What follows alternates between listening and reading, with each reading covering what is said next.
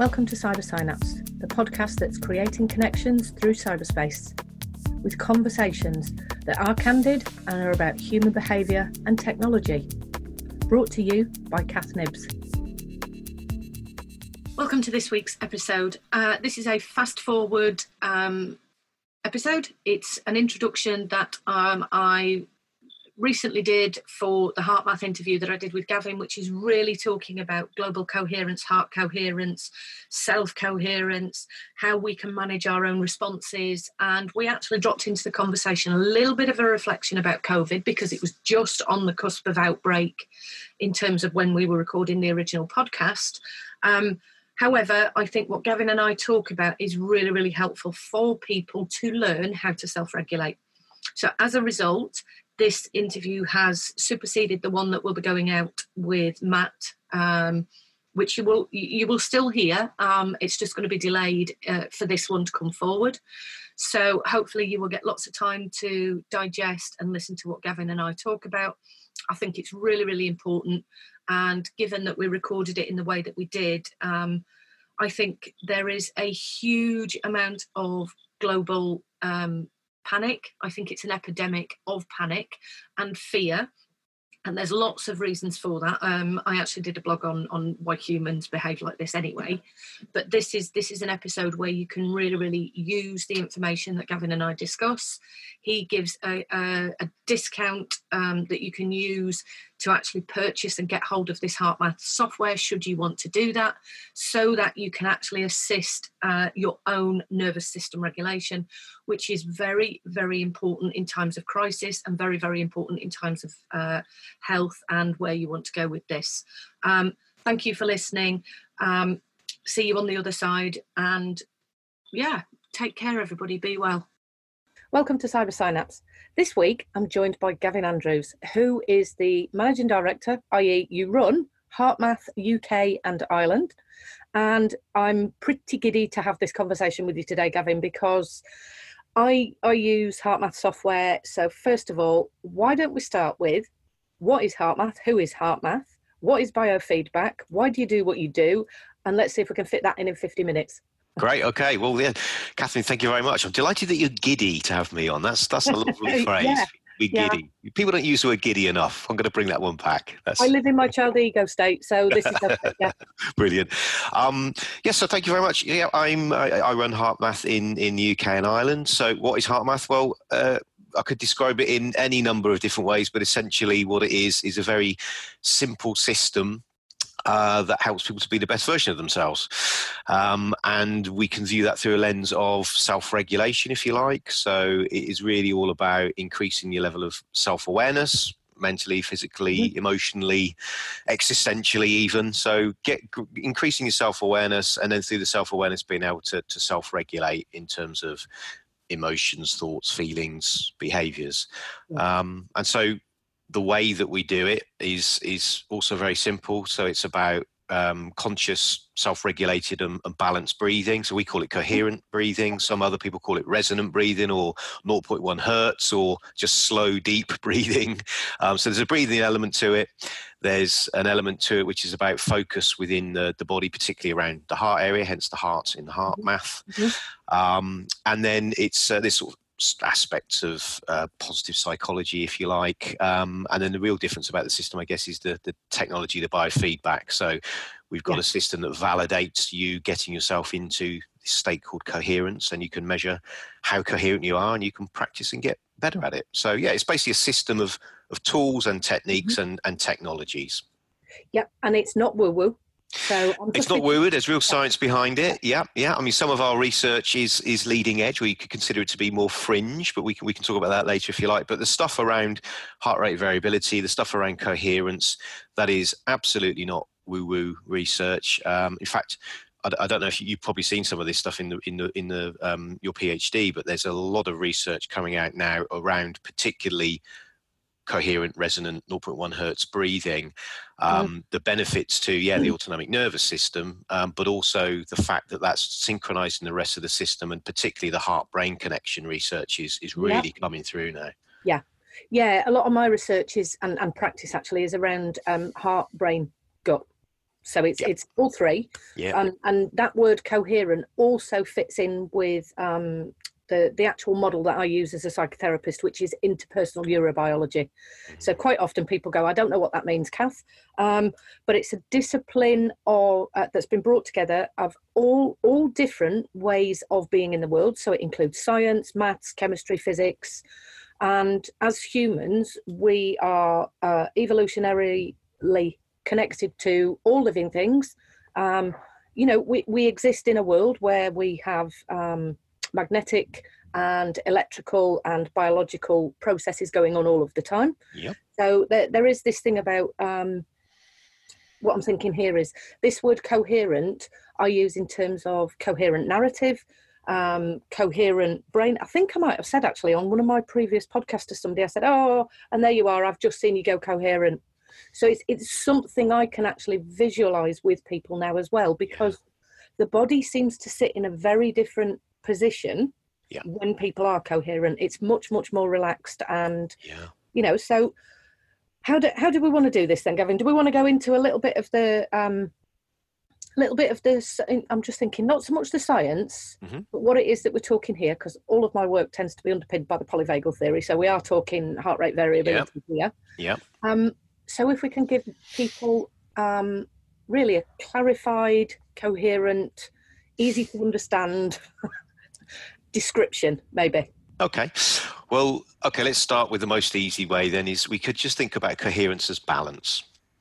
Yep. So, and it is actually balance within the autonomic nervous system. So the connection here to polyvagal theory is that when you get coherent, generally you are bringing in more vagal tone or parasympathetic, because the reason most people are getting coherent is because they're stressed. They've got too much sympathetic activity going on. Yeah. So it's about bringing the autonomic nervous system into balance between sympathetic and parasympathetic. And what I guess is maybe a difference between the state of coherence and other states that you might get yourself into with other techniques and practices is that it isn't about parasympathetic dominance. Yeah. There's this state of balance or synchronization in the autonomic nervous system that's very distinct from being either predominantly sympathetic or predominantly parasympathetic. Yeah. Now, what that means then is that coherence is a state that, it's not only creating balance, and that's also facilitating homeostasis and repair and all that type of thing, but it's also a state that is more of a doing state. So it's a state that you can be in throughout the day. You don't need to go and sit somewhere quietly and, do a meditation and go into really deep parasympathetic, because actually relaxation is not an appropriate state for much of what we're doing throughout the day. Yeah. Relaxation is not an appropriate state for me to not. Deep parasympathetic is not an appropriate state for me to be in right now as I'm talking to you, but a state of balance and flexibility between sympathetic. If I need to speed things up a little bit and get all excited, it could be a bit more sympathetic. Or if we wanted to calm it down and I shut up for a few minutes, then I could go into parasympathetic. But generally speaking, we want to be in this state where we're flowing nicely between the two, and it just gives me that nice flexibility. And we know that when we're in this state of coherence, that primarily being driven by the autonomic nervous system and the heart, that the brain then follows as well. So what's also happening is you're getting the prefrontal cortex coming online, so we can think a lot more logically, rationally, objectively, empathetically, creatively, blah, blah, blah. So in simple terms, it's balance, and it's emotional, physical, mental balance. Yeah, I have noticed there's a lot of narrative around these dominants. So as Stephen Porges's work has become more affluent, people are using it in everyday language. I'm noticing that people will talk about, I'm dorsal ventrovagal and I'm sympathetically charged, and I found it really interesting that now people are starting to use his terminology in lay people's talk. So some people are moving away from the fight or flight conversation, and they go, I'm sympathetically dominant. And yet what I do find really interesting is people can't then describe what that feels like. Yeah. So in terms of sitting in therapy, I will say to people, okay, what does it feel like in your body? What does it feel like to be balanced? rather than to say, you know, what's homeostasis feel like for you? Because that's just, it's a concept that's a little bit ethereal, and people can't get their head around it. Yeah. But we can understand what it feels like to be balanced. Absolutely, yeah. I think you're right. There is too much talk or too much jargon. What we're really talking about here is an experience, you know, and that's driving our quality of life. And so, yeah, what does it feel like? It feels like being balanced. It feels like some clarity. It feels like not being under threat. It feels like being interested in what you're saying. It feels good, basically. Yeah. But it doesn't feel sleepy-headed or anything like that, like too much relaxation might be. It is, to use, you know, another overused word, but it's presence in real presence in mindfulness speak. It is presence. Yes. Yeah. And actually, that's where I was just going to come in with the interpersonal neurobiology. So Dan Siegel is like the grandfather, if you like, of IPNB, and he talks about being present. And I think he's just brought a book out actually about being present with your children. And again, it's one of those vague hypothetical concepts that you've got to sit with somebody and say, okay, so what does this feel like? And this is where I'm seeing lots and lots of the vagus nerve conversation. So people keep talking to me about vagal tone, and I say, what does that mean for you? This is an N=1 subjective. What does that sound, you know, I'm going to talk like a researcher now. It's a phenomenological experience. So what is that like for you in this moment with me? Yeah. Yeah. And this particular software helps. So I use it a lot with children. Funnily enough, the adults tend to use it more for optimal performance. And I've noticed it tends to be people who are front and center, if you like, so managing directors, that they seem to want to use this software, but children are really keen to use it. So we're going to kind of just have a think and get into this biofeedback. So without making it biological, you know, how would you describe what HeartMath is in terms of biofeedback? So, okay, let's keep it simple again. So what this technology is doing is, well, it isn't doing anything to you. That's the starting point. So we're not talking about stimulating vagus nerves, zapping them or anything like that. Okay, this is completely passive, and it's giving you some information about what's going on in your autonomic nervous system. And the measure that it's using is heart rate variability, but that's heart rhythms. So what you're seeing on the screen is the heart rhythm and the nature of the rhythm, and that is a reflection of what's going on between the sympathetic and parasympathetic branches. And so through practicing the techniques, doing the breathing, kind of adjusting your breathing or recalling certain emotions and feelings, you see objectively on the screen what happens. So it's validating, if you like, your experience. So the idea is you're using the technology to have your experience, to play around and adjust, like I said, the breathing, the feelings or whatever, or even posture, things like that. And then the device will show you the extent to which that is getting you more or less coherent.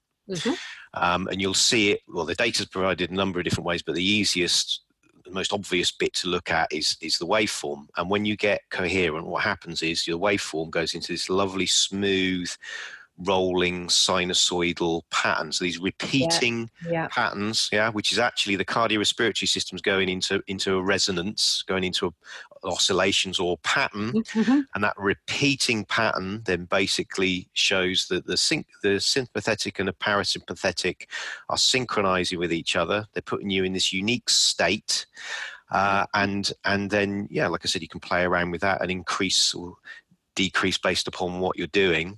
And so with practice, then what that begins to build is some interoception. So you begin to notice, okay, not only when I shift my breathing do I find that optimizes the waveform, but also when I latch onto that feeling, or it might be, gratitude for a person or a place or something like that, or some appreciation for, as I sit here and I look outside the lights on the trees and the flowers and things. So I could just have appreciation. I can notice, well, that really works for me well.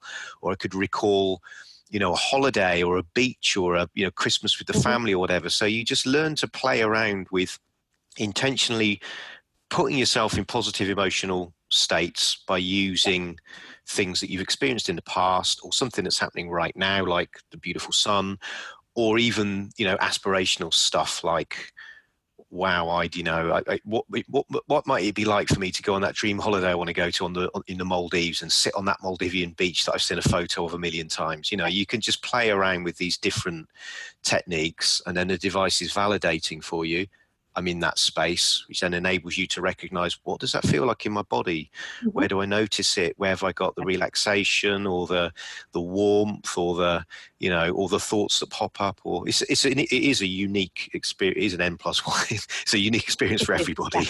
Yeah. And it's very much, so I'm just thinking about the psychotherapy and psychology literature it's a very, and I'm going to just give you a reflection of what happens to my clients when I'm sitting with them and they get into that state. So it's a very warm, fuzzy, smiley place to be. Yeah. And that's what I've noticed is it's, as a therapist sitting in a room with somebody, when they manage by themselves, because this is the thing, is I might be coaching and I might be giving them a few, tips and pointers saying, okay, maybe think of this, maybe do this. What's really interesting is, particularly the children, is they want to, so the feedback system gives you a really clarified way of understanding where you are, because it's either red, blue or green, isn't it? Mm-hmm. Yep. And children will say, how do I get green? So it's very easy for them to kind of listen to the pointers, and the moment they move into that green coherent state and maintain it, because it isn't just about hit the green, it's staying in the green for more than a couple of pings on we'll get into the games and so on in a minute. Yeah. But it's when they get there, there's a change in their body posture, there's a change in the energy in the room.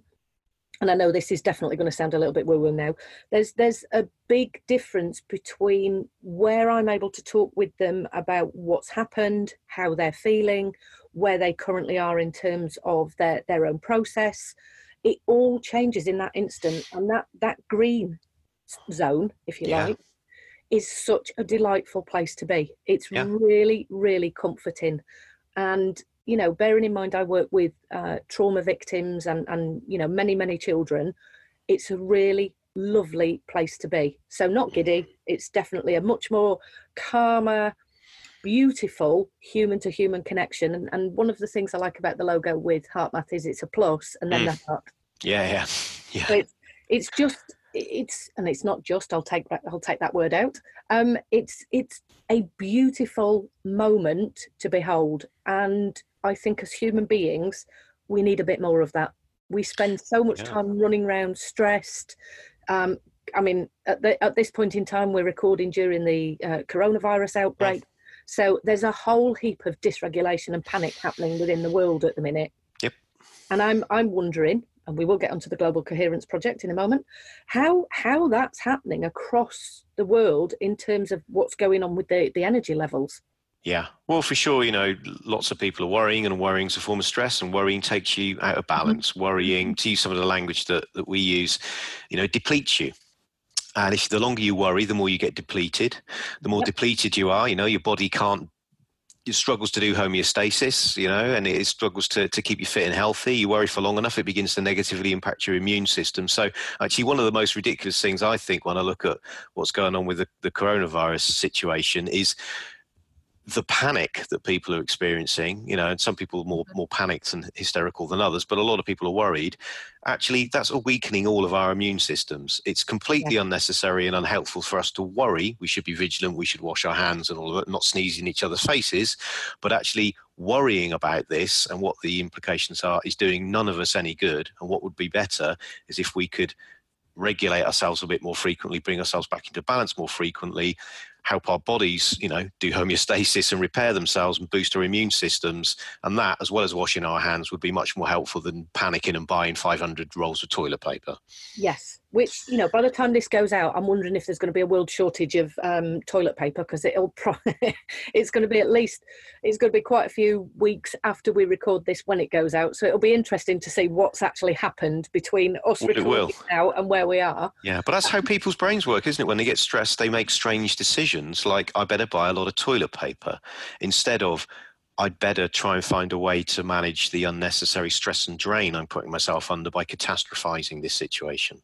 Absolutely. And, as a functional health coach, one of the things, so the previous podcast to this, let me just think, what order have I done them in? So there will have been the functional health, functional medicine GP that went out. So there's quite a number of episodes previous to this that talk about how we can look after our health, all the way down to the mitochondria. You know, this is how we look after our epigenetic SNPs. And what I'm currently witnessing is that immune system deficiency, which is being brought on by a state of anxiety, which then has an impact on how you regulate yourself. And I keep, I will say to my clients, your nervous system is very much like a seesaw. It's supposed to be smooth, and this goes to that synodal oscillation, doesn't it? Yeah. It's supposed to go up and down in a smooth, and here comes the language, coherent, regulated way. And if we're worried, we tend to be like the weighty person on one end of the seesaw and the, you know, the smaller, weighty, less weighty person on the other. Or we have that like staccato, jumpy movement where it doesn't move smoothly. And that causes the dysregulation. And then, you know, the proliferation of people who are going to end up with epigenetic issues, because one of the things I'm seeing is loads of advice about drinking water.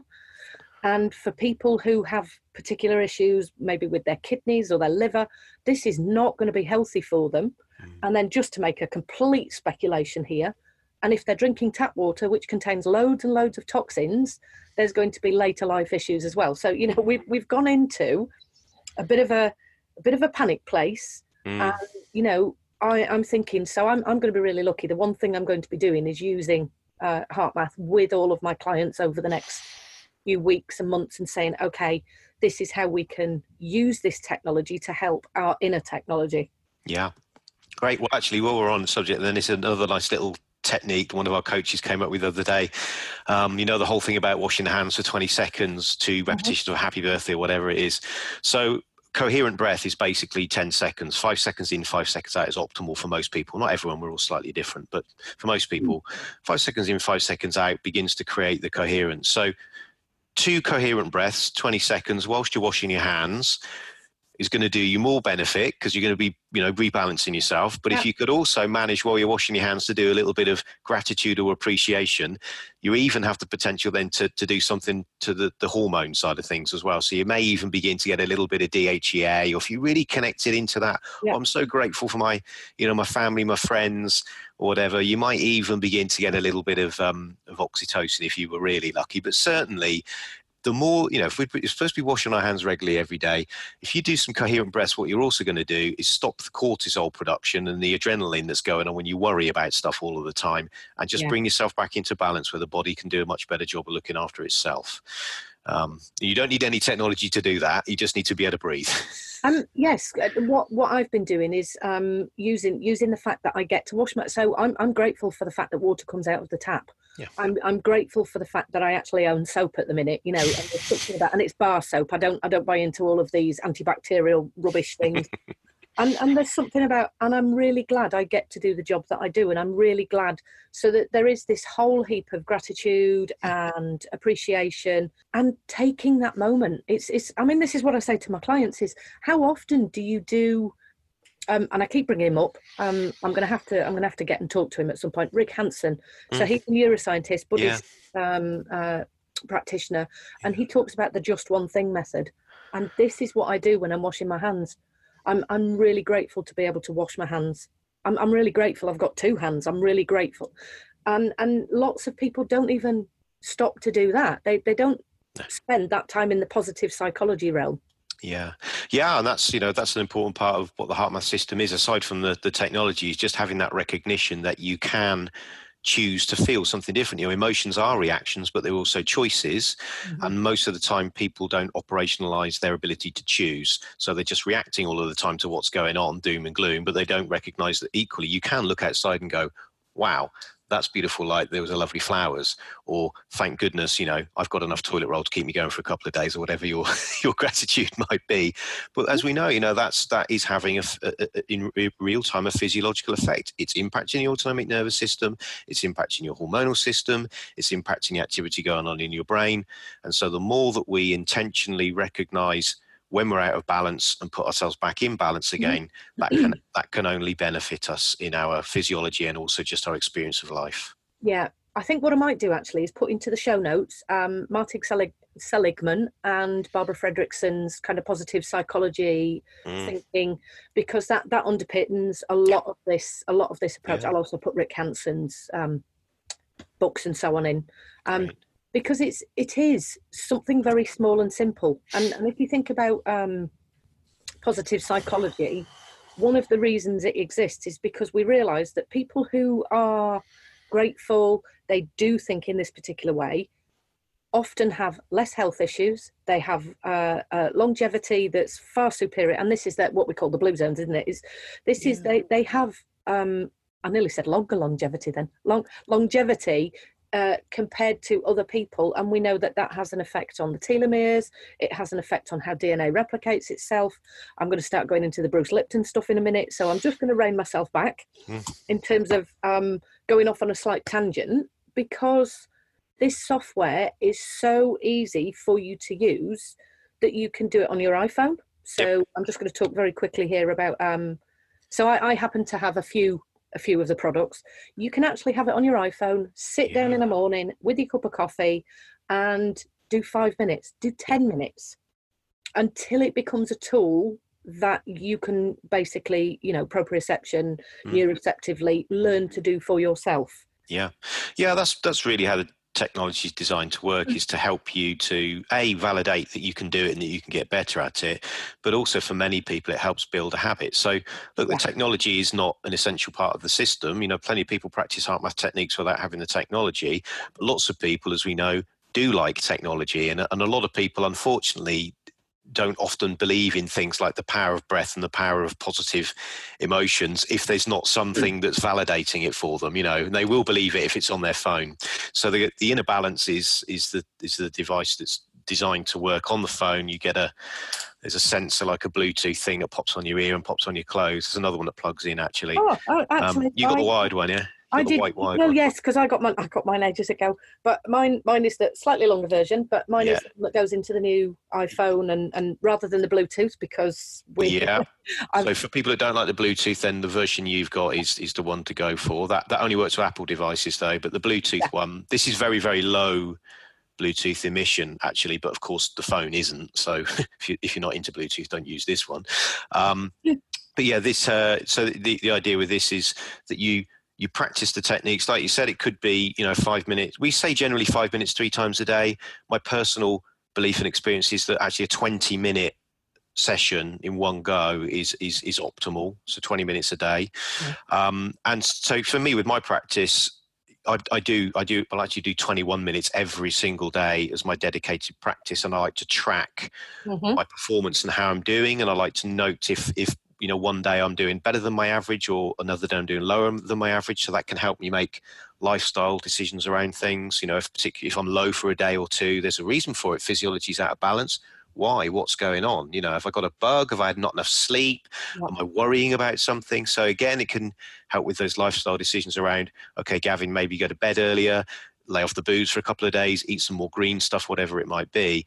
But the idea is that it helps you build the habit. Yes, it helps you measure if you're into the data and stuff like that, but it also enables you to make other lifestyle decisions based on the data that you're seeing. And then, of course, the idea is that as you go throughout your day, you're not grabbing the technology every time that you feel stressed or anxious or worried or whatever, but you know that you can get yourself into a coherent state with your practice.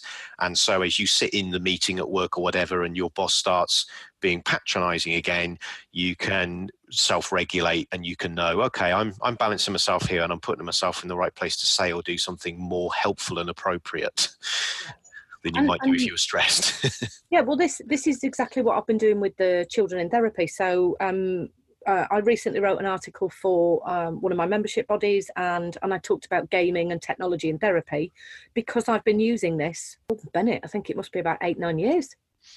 Well, our conversations go back a fair way. So yeah, I mean, the technology's been around since 99, actually. Yes, I'm thinking it must. I must have spoken to you in 2010 or 2011. So it's probably, it's been a long time. Yeah.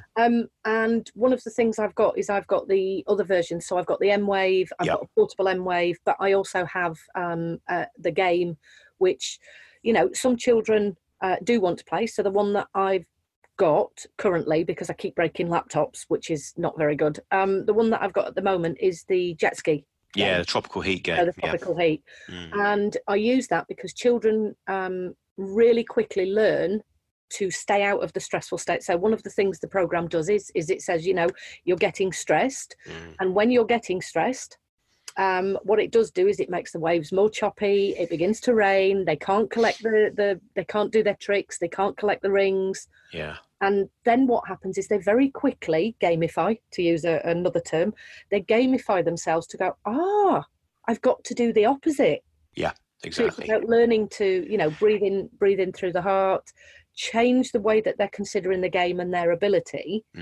And that's usually when I can move in and start talking about, so this is what happens when you're in school.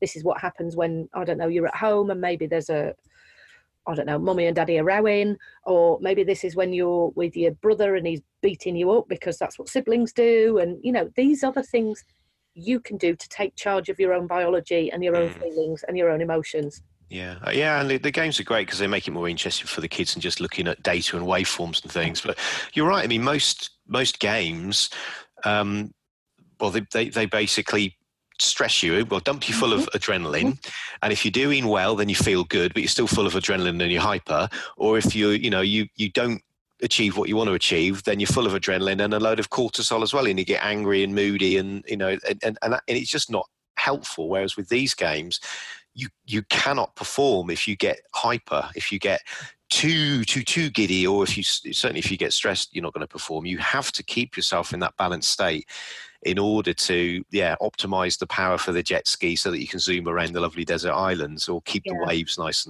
and calm. So it's a different way of going about the computer game process. And actually, if you think about what a lot of kids are doing to themselves when they're playing these games for long periods of time, they are taking themselves out of balance and they're stressing their system. They're creating, allostasis. The bodies are having to work harder to bring them back to balance.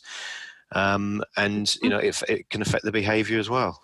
Well, this is something that I'm definitely interested in is allostatic load, flow, and dysregulation. So I'm kind of interested in all three of those areas, and it's really interesting in terms of, at the moment, what I have children doing is tracking their sleep. So I'm just going to go back to that sleep conversation that you had. So I have children track their sleep. I mean, I'm lucky. I've got an Oura ring. And I know that not every child could go and get themselves an Oura ring because that tracks my heart rate variability overnight. Yep. And one of the conversations I tend to have with people is, whilst the Oura ring is great at measuring my heart rate variability, what it's not great at detecting is actually how I'm feeling emotionally. Yeah. And no, it's almost like no technology does that at the minute. So quite often I will sit with a child and say, okay, you can actually change how you feel by your breathing. And I get that kind of crossed arms. Yeah, what are you on about, Catherine? So, right, okay, you can't argue with science. Is that right? Yes. Okay. Right, let's plug this in. Let's see what happens when we go through the motions of, think about a lovely holiday that you had. Think about coming first in a race, getting man of the match, whatever it is that I need to do. And then there's this physical data in front of the child, which confirms for them, I'm coherent. I did that. Yeah. And it's really empowering. And then what that enables me to do is then say, but here's the thing. It couldn't detect what you were thinking. It couldn't detect what was going on in your heart in terms of the actual emotion that you had. So that's the bit you need to learn. That's the bit you need to get in sync with, is whilst you can change your physiology, I don't know, with technology at the minute, and we are uploading to the cloud, we're probably not far off being able to track it. But that's the bit that's, very, very subjective to a person, isn't it? It's utterly unique. Yeah. I mean, my experience of joy is not your experience of joy. We use the same word and we both think we're talking about the same thing, but we're not, because my definition of joy is based upon my history of joyful experiences, which are not the same as your history of joyful experiences. So it is an utterly unique thing. And that is a desired outcome of the system is that people begin to build an awareness around their feelings. They can more accurately identify what they're feeling, what they're experiencing, also somatically, not just in terms of like naming the feeling, but noticing what that's like going on in the body. And also then beginning to notice, wow, when I feel that way, I tend to behave this way. And when I feel good, I tend to behave in this way, and that tends to work out much better with the people I come into contact with, or even the way that my brain might work when I'm trying to do my homework. Wow, I suddenly find that I can be more creative or get this done more quickly, or as opposed to when I'm sitting there going, I hate doing my homework, and having a strop and an argument with your parents, as my son does. Yes, the pfft, I think if you were to type it out, that kind of that feeling for a lot of children is the one that precedes them being in a place where they then can't work. So one of the other things I'm very much into is flow, and being in that state where you are coherent. That is what coherence is. I mean, flow, is a word that we've used for decades now, and the zone as well. These are words to describe an experience. They are the same thing as coherence. Coherence is just the scientific name. What's interesting about the flow state, of course, is that when you're coherent, you have this flowing waveform. It is flow within the physiology, flowing back and forth between the sympathetic and the parasympathetic in a lovely ordered way. So it's synonymous, same thing. Yeah. So not only can we use it for, and I'm just thinking we've kind of focused a little bit on the trauma, the way that I've used it in psychotherapy, but actually this gets used by lots of HeartMath coaches up and down the country to help people learn how to perform better. Let's call it that. Optimization of your working day. Yeah. Athletes, they use it. Absolutely. Yeah. So we've got people in Arsenal Football Club who use HeartMath techniques and technologies, Southampton Football Club as well, English Institute, Northern Irish Institute of Sport, so they're using it with selected athletes and Olympians who they think might benefit from this. English and Wales Cricket Board, British Canoeing have got a history of using HeartMath, so you're right. If we again bring it back down to simple terms, coherence is an optimal state, and it's an optimal state for being and doing. And so if you need to perform in your role, whether that be perform cognitively, creatively, or in terms of analysing or whatever, it's going to benefit you because the cortex is more online. And or if you need to perform physically as well in your sport, then it can enable you to do that. So an example might be a footballer needing to take a penalty. If the footballer approaches a penalty thinking more along the lines of I always miss these penalties, or that goal is always saved, or whatever it is, the negative script, they're less likely to score. Whereas if they can just do a quick bit of breathing, get themselves coherent, then they can be much more strategic about what they do. Interestingly, things like reaction times seem to improve when you're coherent as well. So physically, the body's working better. It will do more accurately what you want it to do. So you're quite right. I mean, coherence has been, the way I think of it is this is just kind of like a fundamental, foundational state that can benefit you in whatever you're doing, whether that be you're trying to overcome trauma all the way through to you're trying to be the best batsman in your cricket team. It doesn't matter. It's the foundational state. And what's lovely about it is you can then layer other tools, techniques, approaches on top of that, whether that be sports coaching or whether that be CBT or EMDR or anything else, those other things laid on top of the coherent foundation or elevate the effectiveness even further. Yes. Yes, and absolutely. One of my favourite things to do is when people are using the software is then go, okay, so you've been in the green area for a while, and then you stress them just by making a noise on the desk, and it's really very potent, isn't it? That people see just how quickly you can be out of coherence. Yeah, literally, the thought changes and it affects the physiology instantly. So again, that's part of that process of once people understand that, they've got the self-awareness. So then through the self-awareness, they then notice more quickly when they're out of balance, to getting stressed or anxious, or even if they don't notice the feeling, but they get their information maybe more physically in terms of, I noticed the tension in the shoulders, or for me, my weird one is that it's actually the back of my right leg. When I begin to get a bit anxious, I feel tension in the back of my right leg. Well, that is a lovely little cue for me, because I can then recognize my life's not in danger. This is not going to help me, this weird reaction that I have. Mm-hmm. What I can control here initially is the breath. A few coherent breaths, and then I can begin to then self-regulate the emotions and feel the appreciation or gratitude or whatever. Yeah. I mean, quite often for me personally, there is something about, so I use transactional analysis here to explain this. If I notice I'm on the triangle, the drama triangle, the moment I recognize my position on the triangle, and one of my friends actually laughed at me at the weekend because I walked into the kitchen and was muttering, get off the triangle, get off the triangle. And whilst I'm muttering that, I'm then kind of breathing in through my nose. And I know that that's the way to almost auto-regulate. Yeah. So that I can then move out of that position because I was being provoked or, an emotion was being elicited by something somebody had said. And it was quite funny that I did this. It's clearly a habit to talk to myself in that way and to walk off. My friend was kind of looking at me going, "You all right?" I'm like, yeah. I'm just, almost like, I've got it. I'm back in the game now. I know what. But it happens in such a, for human beings, that is life, isn't it? You get a piece of news and you're out of coherence. Absolutely. You answer the phone or you open an email. It can be rapid, but it's about having those tools to then recalibrate. Yes, exactly. It's fine. We're not going to change the world, but we can change our reactions to it. And it is just about practicing and creating a new habit around it. And so therefore it's learnable for everyone. The technology can help you do that if you're really into the tech, and it can provide the measures, and so that's great, especially for those people who perhaps can be a bit suspicious of these things, and I can generalize because I'm a late 40s male, but I can say, generally a lot of men, particularly high need for achievement men, are suspicious of anything to do with breathing and going to their happy place.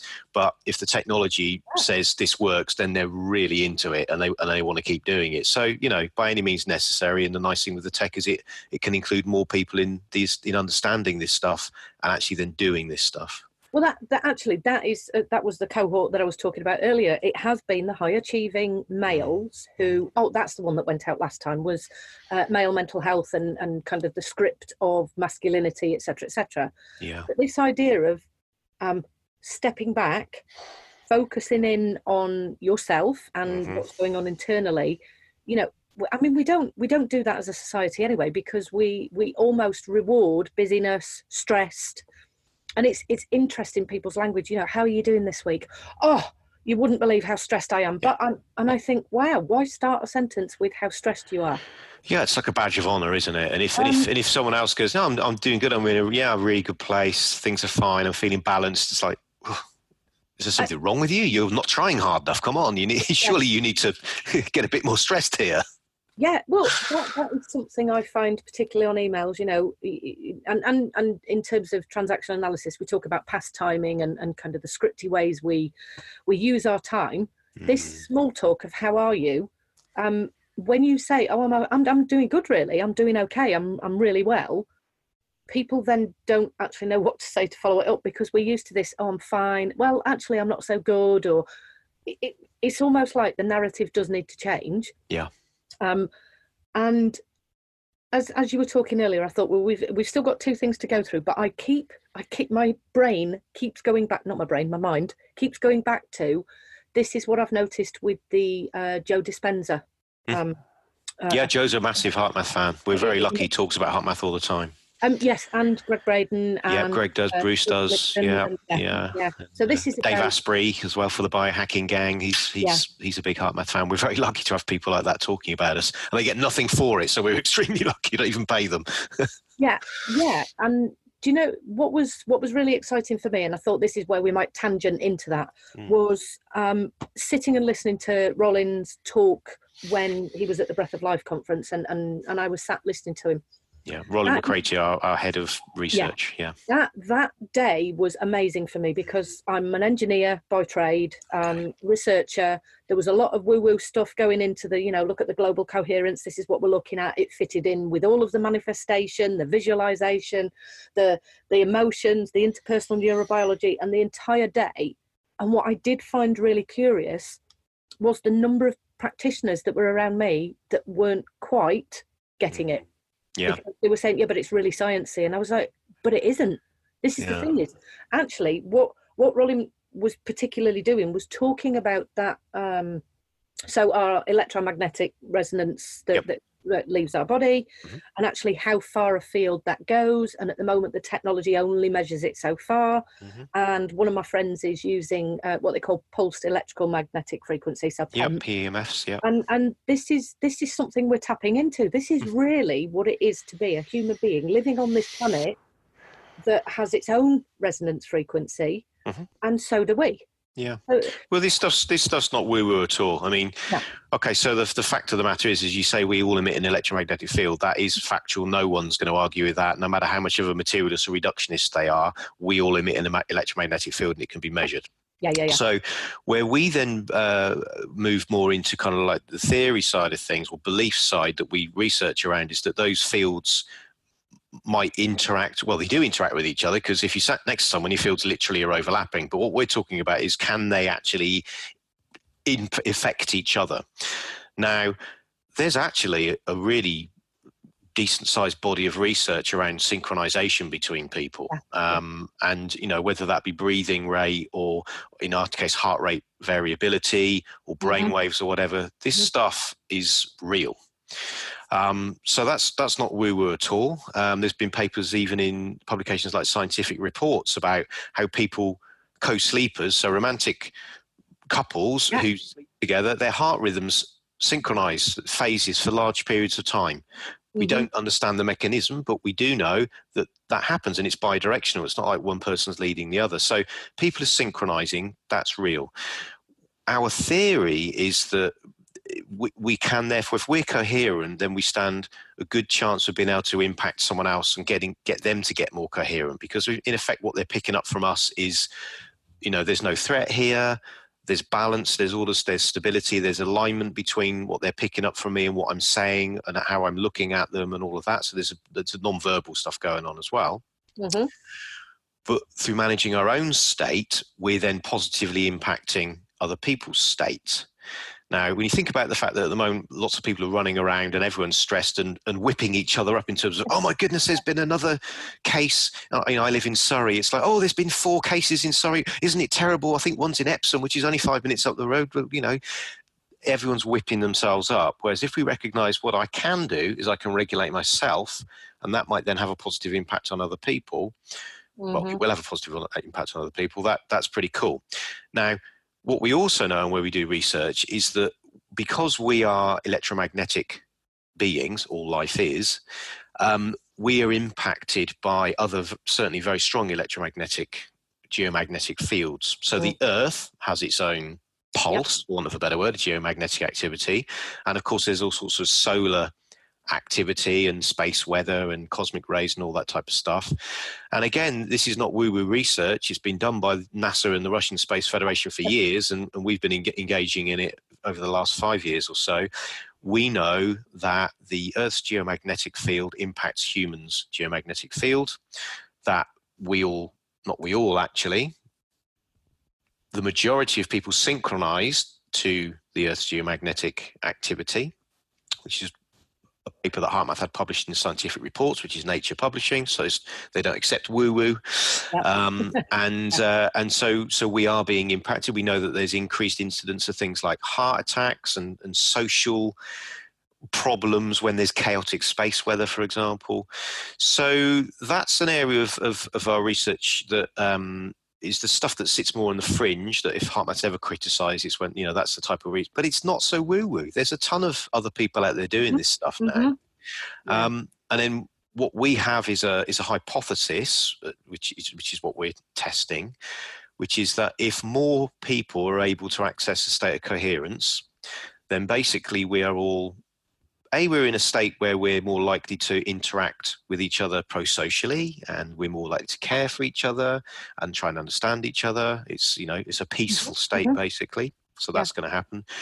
But also that if enough of us are doing that, then energetically there might be an impact, that it might create a kind of greater standing wave. So the interesting thing about coherence is, if you get coherent and I get coherent and a few other people in the room get coherent, the coherent signals combine. That's physics, and the strength of the signal is greater than the sum of the parts. So we've got these like coherent systems that all of a sudden go whoop, and create a coherent waveform field.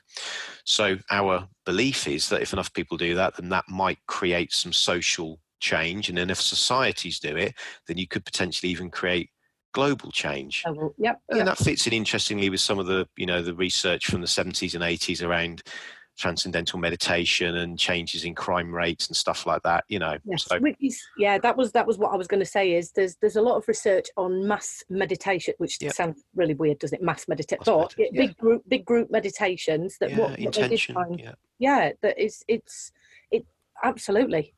And I'm loving this podcast because the number of words that have come into it that I'm like, oh, that's my talk. It's my talk. Well, that's what coherence does. When two people get coherent, you see, they resonate and they start talking the same language. Yeah, it's intention. It is about intention, and it's heart-to-heart connection.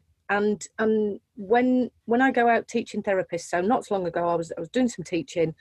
And I was teaching about using technology in therapy and what we need to do as therapists. And it was so interesting. I said, what do we do primarily as therapists? And I got some really kind of big answers about, well, we create a safe space, we do that. And I said, no, we don't.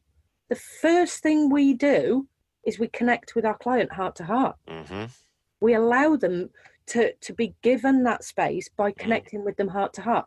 Well, and that's not just a metaphor. I mean, that's real. So there's research that shows, in terms of the way that a client perceives their therapist, there is a correlation between those clients that perceive their therapist favorably and the synchronization of heart rhythms and brain waves and breathing rate. There is there's a heart connection, literally as well as metaphorically, and there's, in fact, the two systems of the human being are combining much more. They're synchronizing. So that's true. Well, Stephen Porges, it's one of my favourite pieces of research, actually. Stephen Porges talked about us as the regulator in the room.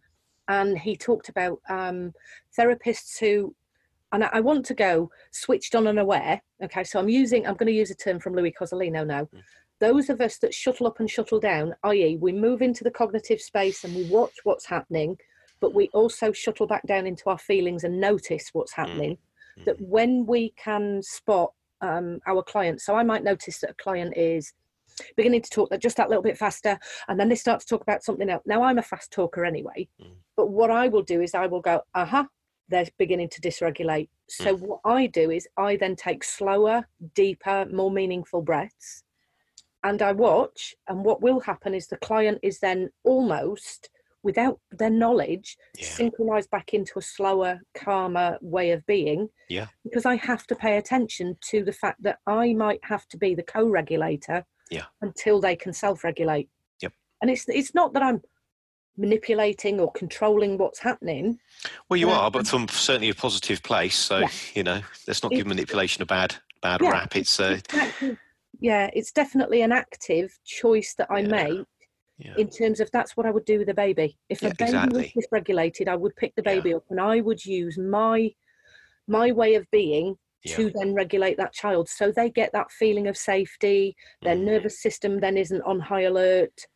There's something about safety is something we feel first and acknowledge later. So it's give them the body experience, give the intent, and then manage the talking. Because the talking is for me, it's the least important part of the therapy process. Interesting. It's it's all about the feeling. It's all about the experience. Yeah, absolutely. So, is there anything you wanted to kind of fit in? Because I think we've covered a whole heap of stuff here. We have covered a whole heap of stuff. So so just to clarify for people, then HeartMath is a bit weird in that we do have technology, but we're not a technology company. We're not a gadget. We're not just in the business of measuring something to do with your physiology. So for those people who might be a bit confused between, well, what's the difference between HeartMath and something like Oura Ring or something like the heart rate variability data that's in my Apple Watch or my Fitbit, or if people do things like First Beat 72-hour monitoring of HRV, they're using HRV as the measure, and they're providing you with some data, but we're different in that we're actually an intervention. So we are about intentionally doing something to your HRV, whereas they're just telling you what's happening to your HRV generally over the course of a day or whatever, which is useful. I use those things myself and help you make lifestyle choices. What we're all about is recognizing that you can, in the moment, intentionally change your HRV. It's part of the unconscious part of you that you do have conscious control over. Mm-hmm. And that is most people don't know that, and it's an extremely powerful part of you, and you do have choice about how you're reacting to stuff that's going on around you. And the more that you understand that, the more that you can choose how you would rather be instead. And you're in effect using coherence, if you like, as this engine of self-regulation. And actually, if you use it regularly throughout the day, it's like an engine of resilience that's keeping you nice and balanced, that's helping your body go into homeostasis, that's keeping appropriate levels of hormones and making sure you're not getting too much cortisol and too little DHEA, that's meaning that you get to tap into the oxytocin because you're intentionally, recognizing what you're grateful in your life or how much you love and care for other people or whatever. And so, sometimes people struggle to understand what we are, and they think we're just about the technology, but we're not. HeartMath existed for 10 years before the technology came along. The nice thing about the system is that, there is some technology that can validate that for you. Yeah. Now, before we just about finish, I'm going to ask people, whilst you've been listening to this podcast episode, how many times have you actively paid attention to your breath when we've mentioned breath? Because it's, throughout the day, most people don't pay attention to it. But as soon as I mention it to clients, I notice they start to breathe differently.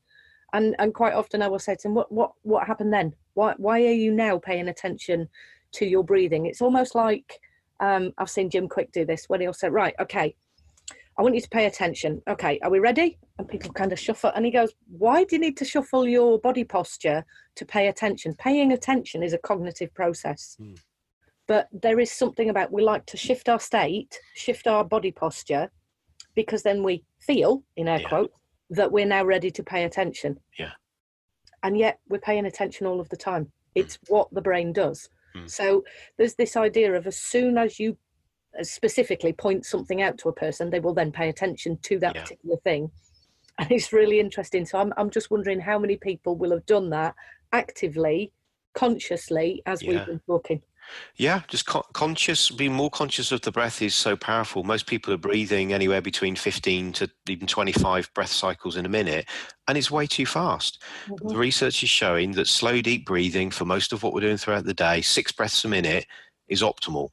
And so once you become aware of that and you intentionally nudge yourself back towards the slower, deep breathing more frequently, it begins to feel more comfortable and normal, and then that begins to be the way you breathe more frequently. Yes. And then if you can also be conscious with the emotions, that's even better.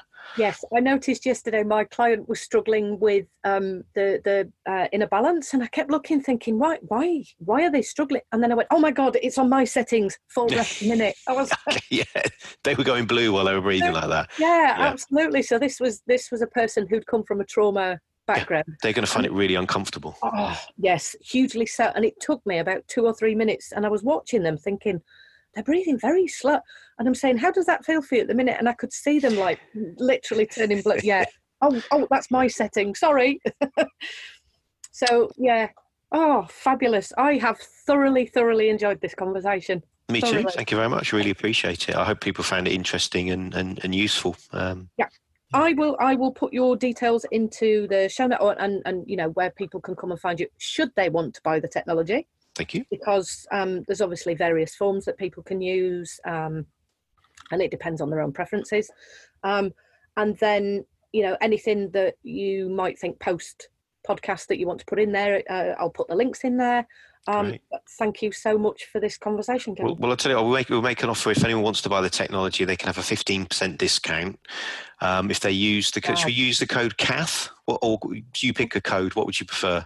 Well, you can use that code. Yeah, that makes. Yeah? Okay. So CATH, if they go to heartmath.co.uk and they use the code CATH at checkout, it doesn't matter if it's uppercase or lowercase, but CATH. Yeah. Yes, that's the one. Okay, CATH. Then they can have 15% discount on anything in the web store. That is amazing. I might just put this out as a special episode just so that people can get on with this. So instead of doing it the monthly one, I might just shove this out a little bit earlier. Wow, lovely. I'll announce that obviously on the intro to one of the other podcasts. Cool. Right. Well, thank you very much for your time, Gavin. I've thoroughly enjoyed this. And I hope people really benefit from just listening. There's that word again, just get rid of that. I hope people benefit from listening and learning from the conversation that we've had. Me too. Thank you very much. You're welcome.